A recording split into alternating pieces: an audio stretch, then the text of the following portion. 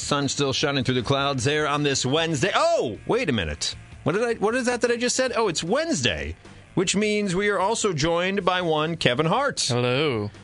And that must mean, Kevin, that it is none other than time for Wednesday. Wait for it. Wednesday.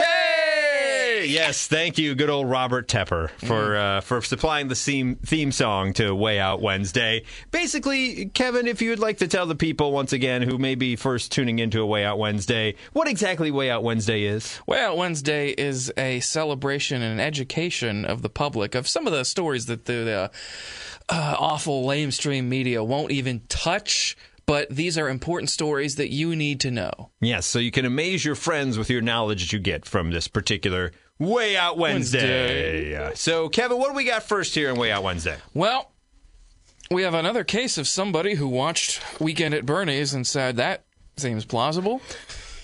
Yeah, and the fact that we discussed this one a little bit a couple of weeks ago, but there's a follow-up here. You have a little bit more information. But the fact that Weekend at Bernie's had a sequel. Like, they were didn't it? They're so successful, this body isn't going to deteriorate. We're going to have Weekend at Bernie's 2.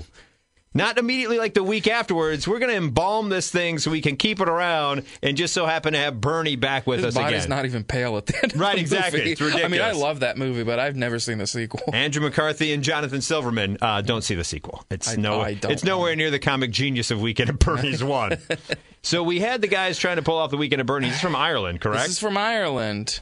Yeah, over in Ireland, there is a. This is from the Mirror in Ireland. It's the website. It's the Mirror, but it's irishmirror.ie. Oh, okay. Interesting little website there. The Mr. Doyle, that's his name. Peter Doyle, I say. There we go, Peter Doyle. He was dead, and there was some pandemonium in the shop where his body was found. The men had there's 2 men that were in their 30s, tried to collect the state pension of this guy, but that's where it went wrong. That's where it went dead, but he needed to present himself at the counter for the payment. So they dressed him up and dragged him, and the onlookers were like, I noticed that guy's feet was dragging, and they were just pulling him down the road and saying, hey, this guy's alive. Can we have his money? He's fine. He had a heart attack before dropping, but he's all good. We can have the money. Yeah, and it ended up being one of the guy's uncles. Yeah. It's like, come on now. Why would you do that to your uncle? And then I love their fact of like, oh, it's just a heart attack. It's fine. Yeah, it's fine. Don't worry. So if we go from one individual who's treating their uncle badly to a man who's finally been reunited with a long-lost brother. Oh, that's fun. Let me introduce you to Randy Waits, who was basically, he was watching TV, okay? And all of a sudden, he lives in California, and he notices that the guy being interviewed during the weather report was a guy called Eddie Waits. So Randy Waits goes... Eddie waits for what? Hey-o. Randy waits to find his long-lost brother. Yeah, who ends up being Eddie Waits. So he goes, I knew my dad kind of ran out or whatever, and I've never... I know I have a brother somewhere. What are the freaking odds that this guy in the local weather could be? So Randy, who lives in California, got his daughter to look into it out of curiosity because he's like, I don't know how to work the internet. Randy's like, I'm old, don't know how to... And discovered an incredible truth that he had a brother. His daughter told local channel KCRA, I saw Eddie's features, and he actually looked a lot like my dad in the eyes. I did my research, searched up the name, looked up all I could. Soon after, the pair shared their first phone call, which Randy described as unbelievable. Yeah. It was an instantaneous chill all the way from my head all the way down to my toes, Eddie said. So when Randy reached out, he's like, it was unbelievable. At first, I thought, it's not possible. But once I seen a picture of him, I seen my dad, I seen our dad, I knew it was real. Yeah. It took a second for Eddie, because you get that phone call out of nowhere going, hey, bro, and you're like, this is a scam? Who you calling bro? Yeah, exactly. Bro. The guy says, I've never met my father, never saw a picture of him in my entire life, Randy told the local channel. Eddie has been texting me all kinds of different stuff, pictures of my grandfather, and filling in on the family history that I never had on that side. So who knows who you may stumble across watching a local weather forecast. You may see a long-lost brother you never knew you had. That's true. What's up next in Way Out Wednesday, Kev? Your story was bringing people together. This story seems to be bringing a lot of people apart, tearing them apart. Etiquette expert, Artie, hate this, right? Yeah, any etiquette expert is always like so pompous. If you're not Emily Post, please go away. And even then, I mean, she, you know. Does anyone has anyone ever been offended?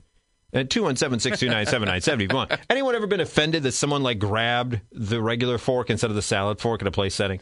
Or gone into someone's home, like they invite you over to a fancy dinner and you look at the place setting and you go, I'm sorry. That's the asparagus fork. Yeah, okay. I'm sorry. This is not put the right way. The napkin is not laying correctly. Your knife is on the wrong. I will have none of this. Thank you for the invite, but no thank you. Your manners are just crap. I'm out of here. I saw it in a movie that took place in like the 1800s. Right, exactly. So no one in the history of in recent history has ever done that. So this particular etiquette expert, he says we're all buttering our bread wrong. Now, there is always the age-old, do you butter it on the top? Do you butter it on the bottom? What do you mean butter it on the bottom? Like hold it up and butter? The butter's just going to fall right off. Yeah, what kind of ding-dong's buttering it on the bottom? Some people swear by it. Hey, there was a whole war fought over it in the Dr. Seuss book. Right? That's right, the Better Butter book. Yeah. But anyways. Or the Butter Battle book. But either of those sides would have to take up arms against what this man who's being called barbaric is proposing. But he's an etiquette expert. How's he barbaric now? How does he say to butter your bread? He says there's only one way to butter a slice of bread, a specific process to appear truly classy. What you have to do is you should never butter the whole slice at once. Instead, you break the bread into smaller bite-sized pieces and butter them individually. You got to individually butter your bread? Yeah, like tiny little pieces. So the etiquette man says, rip your butter and then butter each individual piece instead of slapping butter on all of it. Yeah. Oh, God. These people are insufferable. Yeah, yes, they are. With their etiquette. Good Lord. You know what else you need to do with your butter? Give me whipped butter. Exactly. When you give me butter straight from the fridge, all I'm doing is poking holes in the bread. It doesn't spread at all. You got to wait there. Then maybe you have to put it in the microwave and then your bread's all soggy. And yeah, no one wants that. So here's the etiquette expert from us. Whipped butter is the way to go. Mm-hmm. Finally, here on Way Out Wednesday, this here, kind of strap yourself down for this one because this story is an epic. All right? Let me introduce you to Bradford Wetzel. Okay. Not of the Wetzel Pretzel fame, just Bradford Wetzel. But with a first name like Bradford, you would think he'd be an heir to some type of fortune. Of course. So old Bradford Wetzel leaves a bar early Saturday morning. And he comes, and lo and behold, my car is missing. Now, probably not missing, considering how wasted Bradford Wetzel is, but let's just take it for face value that his car is missing. So, in that particular instance, what would you do? Now, I understand he is seriously inebriated. Right. But would you think the best thing to do to try to find your car that's missing would be to steal someone else's and drive around to try to find yours? Well, that would have been my second choice, I guess. But now my first choice would not be to steal somebody else's car. Well, that's what Bradford did. He goes, I got to go find my car, so I'm going to steal this one. So he steals this car, and as he's driving around trying to find his car, this particular car stalls out dead on a train track. Oh, no. In the middle of the night. Now, granted, he's leaving the bar late, okay? Middle of the night, he's stalled on a train track. Guess what starts coming? Give me a second. A train, maybe? Whoa! Yes, a train. A train is a-coming. So he's able to flee from the train. Train, though, just demolishes the car to the point where the car that he has stolen, by the way, not his car. No, not his. All right, the car he stole to try to find his lost car because he's drunk and then it dies on the train track, that car then flies along in the air and hits a nearby home. So the train comes with the amount of speed that it flings the car off the track into somebody else's home. So far, Bradford lost his car, stalled on another, and caused damage to someone's home by leaving it just dead on the track. And he's able to get away. All right? He then takes refuge at a nearby fruit stand. All right? Okay. So Bradford's at the fruit stand and decides, well, you know what? I'm hungry.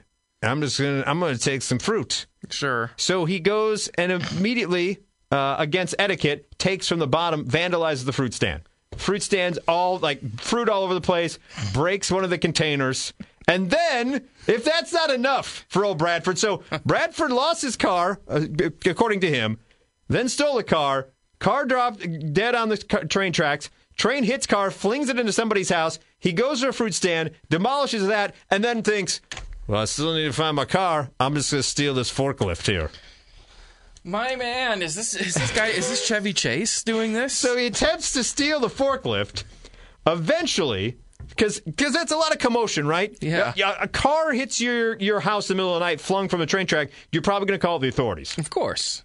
Then you see the fruit stand all mess up. Finally, when responding deputies show up because of all the havoc old Bradford Wetzel had caused, he eventually flags them down to ask for help to find his missing car. Which he maybe should have done the first time. Yeah, maybe just call 911 off the start there, Bradford, instead of causing all this chaos. Needless to say, old Bradford is charged with grand theft and criminal mischief, and other charges are expected. I would hope so. Yes. So there you go, ladies and gentlemen. It's another edition of none other than Wednesday! One more time. Wednesday! Yes, Kevin, thank you so much for always bringing these stories. Vastly underreported in the lamestream media. Always a fun time. And hopefully you learned something along the way. If nothing else, when you're drunk and you think your car is missing, it more likely is just you are hammered. Please don't steal a car, is what it boils down to. Don't be a Bradford. That's our PSA. Exactly. And don't listen to etiquette experts. Oh. They know nothing.